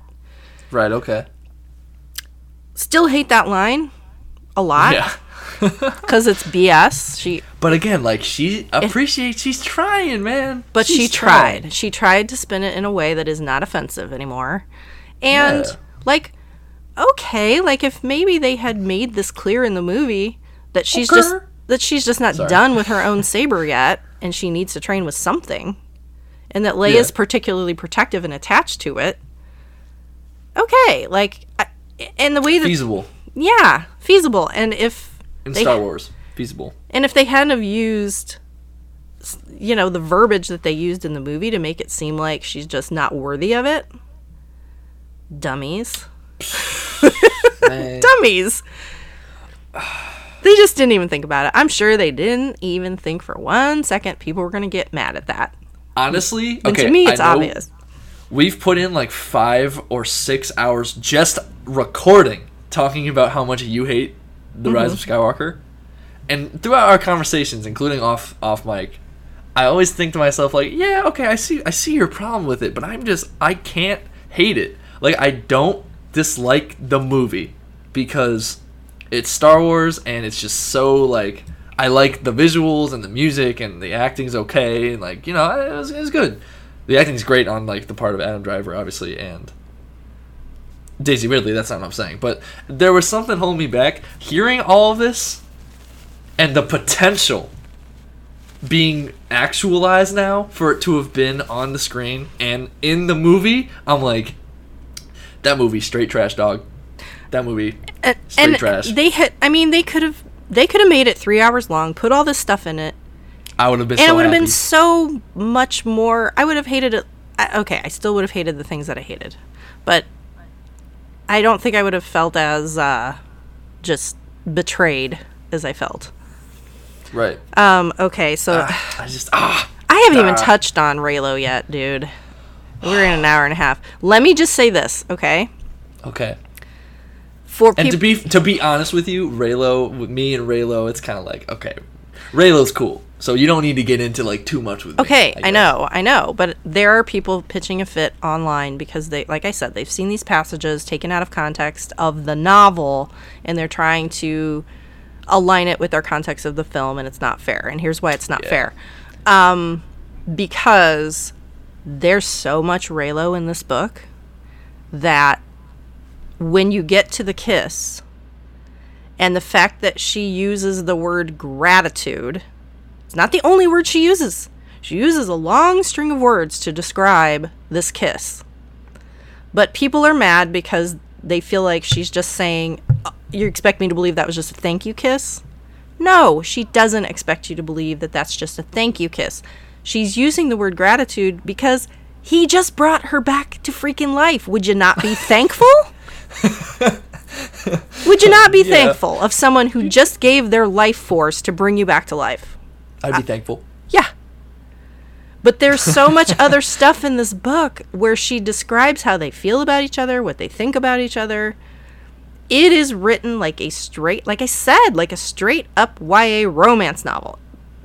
In totality, if you take the whole thing together, that is why the word gratitude did not rattle my cage, because I read the whole book and there are things in there that are downright sexy. Like, there's no way around it. There are things that he thinks that are hot, and there are things that, like, at one point, I remember at one point her thought about him saying her name, like, that's hot. All right, relax. The Raylo is alive. It's fully in this book. Like, don't worry about it. She's not an anti-Raylo. I promise everyone. There's no way. There's way too much stuff going on in this book otherwise for the word gratitude to just ignore all of the rest of it and just focus on that one word. Like, there's no point in that, in my opinion. So people are taking, like... So you mean when people are taking, like, excerpts from the book, there are, like, sentences or, like, paragraphs posted online, and when people read it out of context of reading the entire book before, like, the rest of it, they think, oh my, what the, like... Yes, and they're freaking out because they think she's literally describing it as a thank you kiss with no romantic That's just overture. Dumb because they haven't read the book, man. Exactly. What? And I've tried my best to tell as many people as possible, just read the book, man. You will feel better, I think. It's just that one word. I understand it's inflammatory a little bit, like, okay. But, and people were worried about there being a whole thing with Rae getting with Finn afterwards. That's not there. It's not there. Come on now, man. She uses the word friend at least 2 or 3 times to describe their relationship. So friend zoned, even in the book. It's very friend zone. Yes, he loves her, and she loves him, but there's nothing there in a romantic to make me think she was even hinting at that. I will say this, though. They do not come right out and say verbatim, that he was going to tell her he's force sensitive. That kind of bugs me. Like, I wish they just would have gone that and made it definite that that's what he was trying to tell her. Okay, I don't care, but okay. But it's heavily implied that that's what he was trying to tell her. Okay. So, oh my God. And then there's a scene, this kind of threw me. She mind tricks him. Full on mind tricks him. Who, Finn? Yes. Whoa. Yes. When? I think it's on Pisana, and I think it's when she knows Kylo's coming and she has to go out there, but she doesn't want anyone to come with her because they'll get hurt. And Finn's being annoying, and he's like, "No, I gotta go in." And she's just like, "No, you're staying." And then like it cuts to the next paragraph, and it's like Finn's head felt fuzzy, blah blah blah. How did he get he was going to go out there, but he didn't. How'd that happen? Like, that's funny. She totally mind tricked him. So, but even the way that, like, I'm sorry, I'm kind of geeking out about Rae Carson. All right, I kind of am. I like this. We must stan. I stan. I very much stan this because that's a great way to represent mind trick in a book. You know what I mean? Like, kind of make it like you just kind of like just ever so slightly throw it in, and then you develop it, and then people who know Star Wars will know that that's referring to the mind trick. You know what I mean? Yeah. Very clever. Like, that's an Easter egg, and how it's given is like super clean in that way. You know what I mean? Yep, I enjoyed it. Like, imagine reading the words, Rae did a Jedi mind trick. Yeah, no, it's like, it's just implied and it's subtle, but she totally did. Snaps. And also, the other Raylo thing that made me smile was that, you know how in the trailer, he's walking out of the water and he says, "But I do." Like, she says, "Nobody knows me," or whatever. Oh, but nice. I do. And everyone was so mad that wasn't in the movie. Even I was a little mad. There are 2 "but I do's" in this book when he's talking to Rae. 2. Just like short lines in the paragraph. No, I do. It's one time when they're talking on. I think they're on the Star Destroyer. I want to say. And he's telling her, like, no one understands you. I know, like, they don't get it, but I do. And then she's still mad. I'm telling you, there's hotness in this book. So then I'm sweating. And then the other. Okay, settle down. And then the other time is on the Death Star. It's Star pretty Wars much getting promiscuous. Pretty much plays out the way it was implied in the trailer, and that we never got to see. She's a freaking hero of the people. I'm just Rae Carson, hero of the people. It sounds like it, man. She's at least a hero of the Benedictionists and the Raylos, I feel like. And of Collin. And of Collin. Because I like this. Yeah. I'm a little pleased. I have a smile on my face. You can't see it. All right. But dang. I'm sure there's so much more, but let me flip through people. I asked people specifically for their questions. Certain people. I'm not going to talk then. Is Finn Rae in-game on Tatooine? No, it is not at all. Is Anakin's name mentioned at all? It is mentioned, yes, like I was talking about the dyad when Palps was trying to make a dyad out of Anakin and him. And I can't remember if he's mentioned anymore. There's no Anakin coming to Ben, which, God, I just wanted that to happen so bad, and it just didn't, and I'm still upset about it. How is Leia reaching out to Ben described? I think I already talked about that. Yep. Why that moment? What is she thinking? Okay. Any new stuff about the dyad? I already talked about that. Was Palps actually inhabiting a Snoke clone and using a different voice, or was Snoke some kind of cloned minion? They barely talk about Snoke. It's like, I think I already mentioned everything they talked about him. Not a lot more information. But my suggestion is read the Rise of Kylo Ren comic, because you do get some more Snoke in there. Does anyone tell Ben I love you? No one verbatim tells Ben I love you. But that's okay. It is mentioned in the text of the book. Not in quotes, but it is mentioned in the text that Leia, and a lot, that Leia loves her son. It is mentioned, for sure. And that's so good. Yeah. They never say Rae loves Ben. Like, they never say that. They never say Ben loves Rae. But it is, in my, tinfoil hat opinion, I bet she was told you can't say that. If she did that, immediate 50% cut off of people who would read that book. You know what I mean? Like, that would be a bad decision. Unfortunately, I'm glad it was I have that feeling in my gut that she was told you can't have them say I love you to each other. Not allowed. Yeah. Okay. Yeah. Are Good Rae... move. Oh, here we go. Are Rae and Ben one now? Oh, yeah. So, the way the dyad is described in the book is that they are one. They've always been one. But they are also separate. It's almost like... Again, it's like a Jesus reference. It's a Trinity reference. Like, Yeah, definitely. God the Father, God the Son, God the Holy Spirit are one, but separate.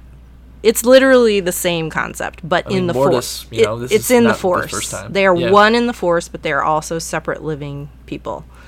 So, I guess I should talk about his death in the book, because I have a feeling people are going to be mad that I haven't addressed this. Oh, jeez. Okay. It is done in such a way, again, like, to me, super romantically written. And my big thing about this movie is that she appears to leave him behind, doesn't care, hops in her X-Wing.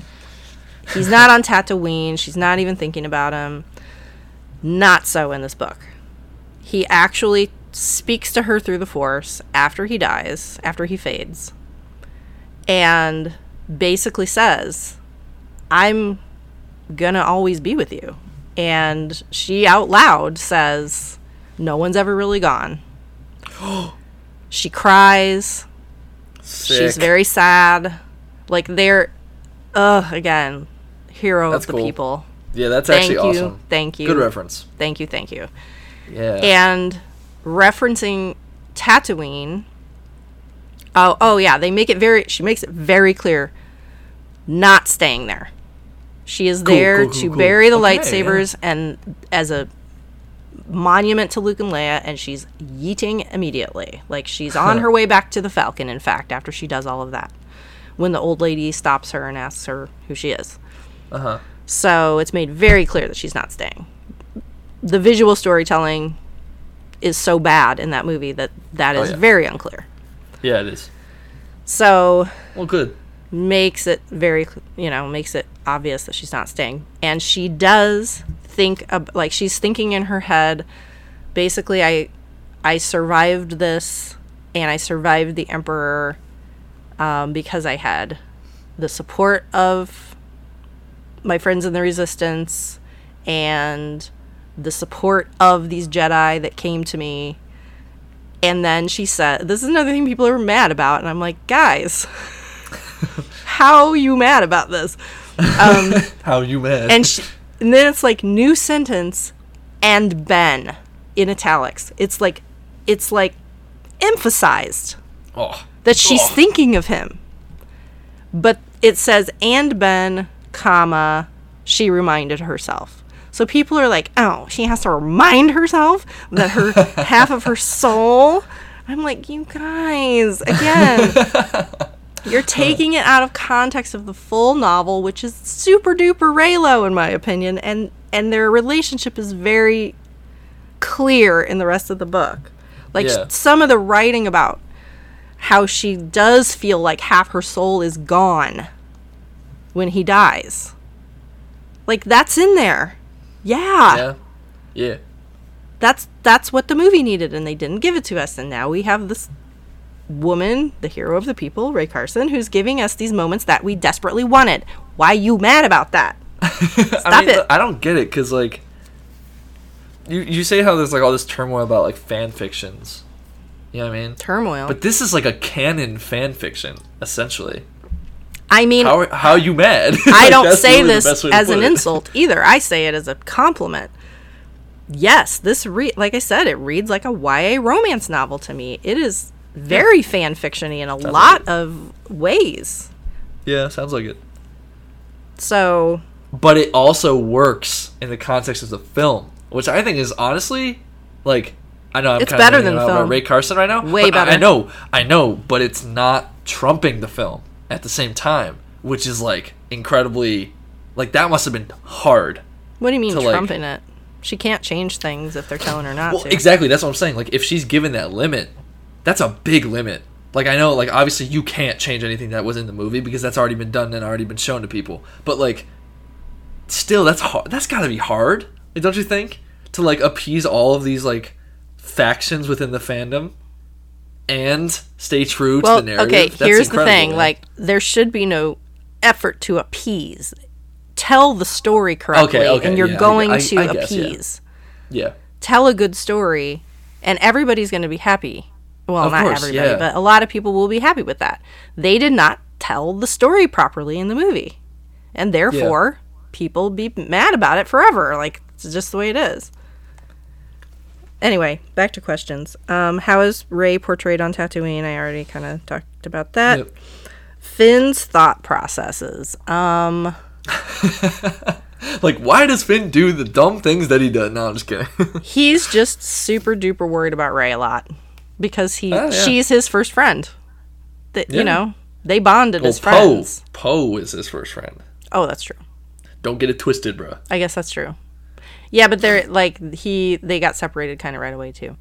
And I think it says somewhere in there like they started their friendship saving each other, and that is just the friendship dynamic that they have. They are always looking out for each other, and she's always trying to keep him safe. He's always worried about her. Like, that's just their dynamic. Gotcha. And she says a few times, like, Finn is the most kind person that she knows, and that, you know, I think she even says something like, he would have been a really great Jedi or something like that, or I forget, but dang. Again, friends. Friends. Yeah. They friends. Friends. Does you have his power come off any better in the book? No, it still sucks. It's still lame. Sorry, that just can't be rescued. That's just such a bad line that it can't be rescued. Yikes. Is it the story or editing that comes off choppy? Ooh. I think both. I think they both suck because in this book, everything seems to flow nicely, and she's put in all this extra stuff as well, clarifying and just adding layers. So I still live with the fact that just both the storytelling and the editing in that movie were garbage. Okay. I appreciate that question, though. It's a good question. More info on Ray's parents. Yeah, I talked about that. How the dad is a clone. Nothing on the mom. I don't think. Dang. The Force connection between Ben and Leia, we covered that. How does Leia's character play since it's not all based around used footage? I think I talked about that a lot too. It plays awesome. Like, oh my god, the whole it's so good. Expanded scenes, there are many. Extra Zori, extra Babu, extra Lando, extra Chewie and Ben. We didn't really talk about Poe much. Oh yeah, But we don't need to talk about Poe too much. But is there like? No. Do we get some? It's pretty much. Okay. I can't think of any extra Poe stuff. Oh dang. Oh, wait a minute. This was. Man. It's 1:40. Amazing. No. I thought of Brandon Boylan immediately when I read this. Shout out. I'm going to have to find the actual page. Please bear with me. Flipping through. Gosh, man. Talk while I'm flipping. Okay. Guys, I wrote a violin piano piece. Talk about Star Wars. Okay. Not about your piece. Shoot. I'm trying to decide on what scene to do as my final project now that I'm a new sound recording technology major, and I'm trying to decide on whether to do a Star Wars scene or not, but then I'm realizing it's really hard to do a Star Wars scene, because if I do a Star Wars scene, like imagine having a sound effect spliced over this, like a lightsaber turning on. Whack. Isn't it whack, Mom? Whack. Yeah, it's whack. Dang it. Why can't I find this? I just built one of my small Lego Lego Star Wars ships the other day as stress relief. Thanks, Mom. Okay, I found it. Okay. Okay, when all the ships show up on Exegol. Oh. Specifics. Ah, yes. Here we go, bro. Ship talk. Mon Calamari Fleet standing by, came another voice. Phantom Squadron standing by. Ghost standing by. Anodyne 2 standing by. Alphabet 2 standing by. And here's the one that's going to blow your socks off. Wait, let me guess. Slave 1. Zay Versio with Inferno Squad standing by. And here's the last one that's going to be awesome. Okay. Fireball here. Hi, everyone. Cut the chatter, Kaz, a deep voice responded. You don't watch Resistance, so you don't know about that. No, I know what that is. Anyway, I was like... I know what that is. Oh, boy. That's awesome, man. Oh, my goodness. Bro, Inferno Squadron is still around, Inferno Squadron is still around. Kaz is still flying the fireball. And the deep voice, I assume, is Jaeger, who is also maybe still around. Doesn't say who's flying the ghost, man. Though. Doesn't say who's flying the ghost. Probably the sun. Ooh, Jason. And the Anodyne 2 is a reference to TLJ. Oh, yes. It was that last ship that got blown up by the First Order, the very last one. Yep. So this is another ship. And I guess it's an Old Republic ship, too, which I didn't know until I looked that up. Yeah, that's why I thought it was cool. I didn't realize you didn't know that. Anyway. That's an old ship. Anyway. That's awesome. I love that's just cool. I love that moment. Cool. Again, it's like another moment that's just so much better in the book because she's giving us references and details that make it resonate so much more than that movie did. But it's not cheesily presented. No. Also.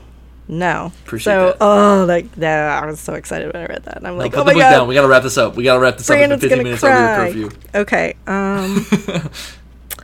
Okay. Oh, gosh, dude. Rae, it's like practically confirmed. Rae goes to the world between worlds. Nice, when she's lying there. They don't use that. They call it, they actually say, we were laughing about this too, because I'm sure they wouldn't let her say world between worlds. So she says, the place between places. Oh, man. Yeah. But those voices, she didn't know who any of those people were because obviously she hadn't really met any of them. So those are not individualized, like to say who's saying what, like kind of we can tell in the movie from the voices. Right. But interestingly, they make a point to say that just because those voices came to her does not mean those people are all dead.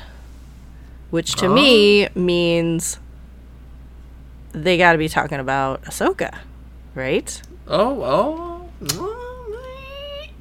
Possibly, yeah. Because she's really the only one that I can think of in those list of voices that we don't know for a fact is already dead. True. Yeah, I guess it's true. So... Is that true? And they also call it a confluence of the Force, that she feels a confluence of the Force. Yeah, that's a good word. That's what the World Between Worlds is. So, girlfriend went to the World Between Worlds. So. Shout out been there. to Rebels. Amazing. Yeah, that's awesome. No Mortis references? Direct references to Mortis? No Assuming Mortis, not. unfortunately. That's okay. That would feel forced. No pun intended. So you're not even gonna laugh. That was hilarious. I'm sorry. I'm trying to think fast so that you will stop yelling at me about us being so long. I got it right. Anyway, the whole scene on the Death Star 2, actually, I love from start to finish. She just makes it more emotionally. I mean, I didn't think it could be any more emotional, but she actually makes it more emotional with the interaction between Leia and then Han showing up. Cool. And also emphasized in this movie is how the healing power, she learns it from healing the Kyber crystal in Luke's saber. Like, that's how she starts to learn how to heal things with her Force power. But it's more than just using the Force. It's not something that you can do without literally giving yourself. Giving your own life force to someone else or something else. So it's a little bit... It's real specific about that when she heals Kylo, that knocks her down. Like, she's down for a while after that. Because that took a lot out of her. It's her half, bro. I know, but I'm just saying, it even, another Raylo moment, like, it's so good. She's just like, she would have given, it says in the book, she would have given her whole life to bring him back if she had to. Dang. She would have died for him right then and there, if she had to. Like, come on. How are you going to tell me? Even Rae is a Raylo. She is. Yeah. And it's... Again, you wouldn't know that. In this book, man. You wouldn't know that unless you read the book, and so therefore, the stuff that people are picking up on and being mad about, when you have that other stuff in context, stuff like that, for instance, yeah, it didn't shake me. I was not shook, so much with the verbiage that's chosen later on in the book that some people are taking issue with. Yeah. Like you don't say that. You don't think that if you don't have deep feelings for someone. True. And then at that moment too, that's when he is like, he gets it. Like, she was at great, risk to herself. Yeah. I mean, she did try to kill me, but then.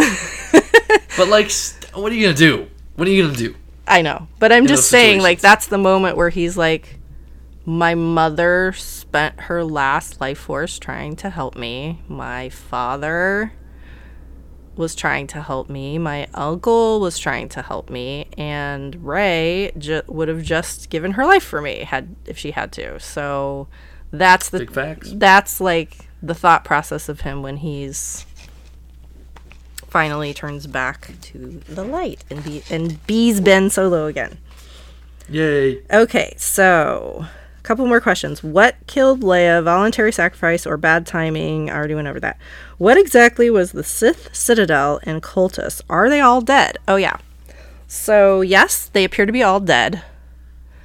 And the Sith cultists were, I assume she's asking about the people in the stadium. I think so, yeah. Honestly, I don't feel like they gave any specifics about who they were. They're just literally, like, acolytes. Like, they worship Palps. They call him basically their god. They call him their god. Palps. Which makes no sense to me. I was just talking about this on Twitter. I will never be over the fact that he didn't have a bigger goal than to just rule the galaxy again. They should have had him... They should have had his goal be to become a god, to become part of the Force, to be the first Sith Lord to try to infiltrate the Force. There's no dark side Force ghosts. So that just would have been that would have just upped the game so much that's what they would have been. If that was his goal, you know what I mean? That would have been cool. It's just so plebeian, honestly. I'm just my word. just gonna rule the galaxy again, I guess. Anyway. True, I didn't think about that. That was a tangent. That's funny. Yeah, Palps would want to be a god. He would. Yeah. I mean, he's already conquered, basically, how to be immortal. Yeah, that's about it. He knows how to yeet his spirit into another body. So that's like all Greek mythology is. Gods turning themselves into humans and then going down to Earth, and then, gods being immortal and like all that. I'm just saying, Palps, think bigger. Come on. Come on, man. You're a businessman. You could do better than rule the galaxy again. It's boring. You're an entrepreneur. You're an entrepreneur. Do better, Palps. Reach higher. Reach for the stars. Try going for Shark Tank. Maybe they'll give you a reimbursement. So are all the Sith cultists dead? I think it does say they are totally destroyed, yes. And that's fine. was Kylo going to kill Rey on the Death Star? I mean, I don't think it says one way or the other in the Can a girl book. just like let out her anger? Catharsis, man. I doubt it. Like, that was never his goal. He was never trying to kill her. He never once And he says in the book, like, my goal is to turn her and rule with her. The end. Like, he's not trying to kill her at any time. Right. He never even tried to kill her in The Force Awakens. Or in Last Jedi, so what would make him start now? This is fair. So in my opinion, no, he wasn't, but it's not really talked about in the book too much. Oh, and you remember how I was like, remember how Rae stands there and stares at the jungle during that one part, and I was like, what the heck? What was that about? Was that like a remnant of a cut scene or something? Oh, yeah. So Lindsay Guidati and I were both like, what is that? It's in the book, actually, that moment. Oh my gosh. I know. How funny. And basically she's about to leave to go on her mission, and she's thinking about how she loves forests and jungles, and because they're green and it means life, but she's also struggling with having to say goodbye to Leia because she's about to leave, and she's also struggling because she only told Leia so much about her Force vision that she had. She kind of kept the scarier parts from her, so she's trying to decide whether or not she should tell her everything or not. So it's just kind of like her staring out into the jungle trying to figure out, like, how do I say goodbye? Should I tell her the rest? Dang. So yeah, I just think it was funny that that was in the book, and that I had actually wondered about that. Well, do the outro. Let's go. I guess that's it. If there's anything else that I want to talk about, I reserve the right to revisit this in our next episode. If I forgot something glaring that I'm going to kick myself the second we stop recording that I didn't talk about, I would like to address just a lot of the Ben stuff and a lot of the Raylo stuff at some point more. Okay. But don't roll your eyes at me. I'm not, man. I'm not.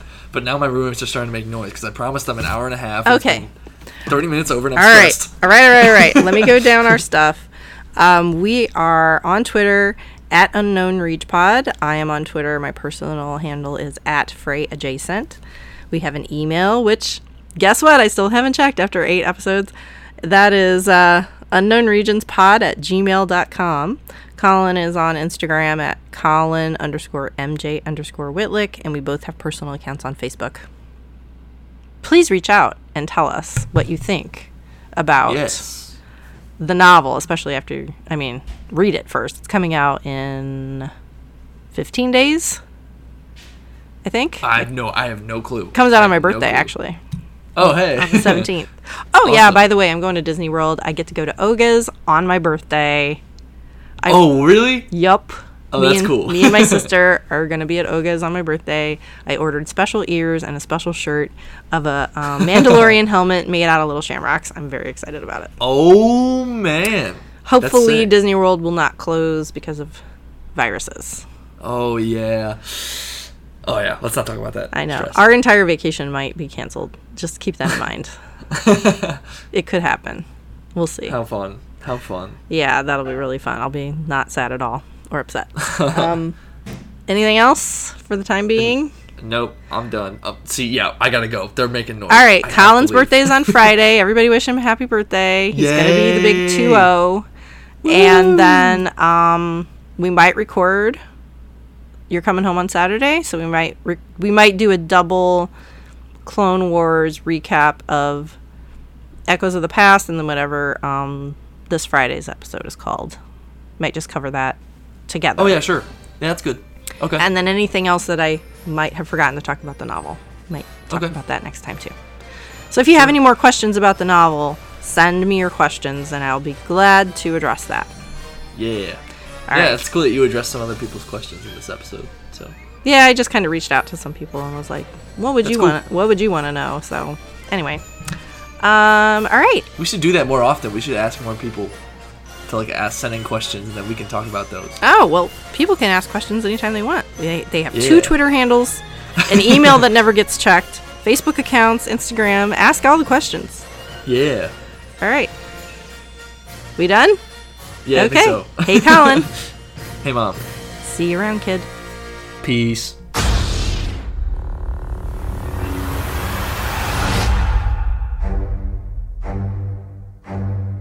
Thank Thank you for listening to Unknown Regions Podcast. The introductory theme for Unknown Regions Podcast was composed by Collin Whitlick and was performed live by a volunteer orchestra. This recording and composition is the intellectual property of Collin Whitlick, but please feel free to hire him for all your compositional needs.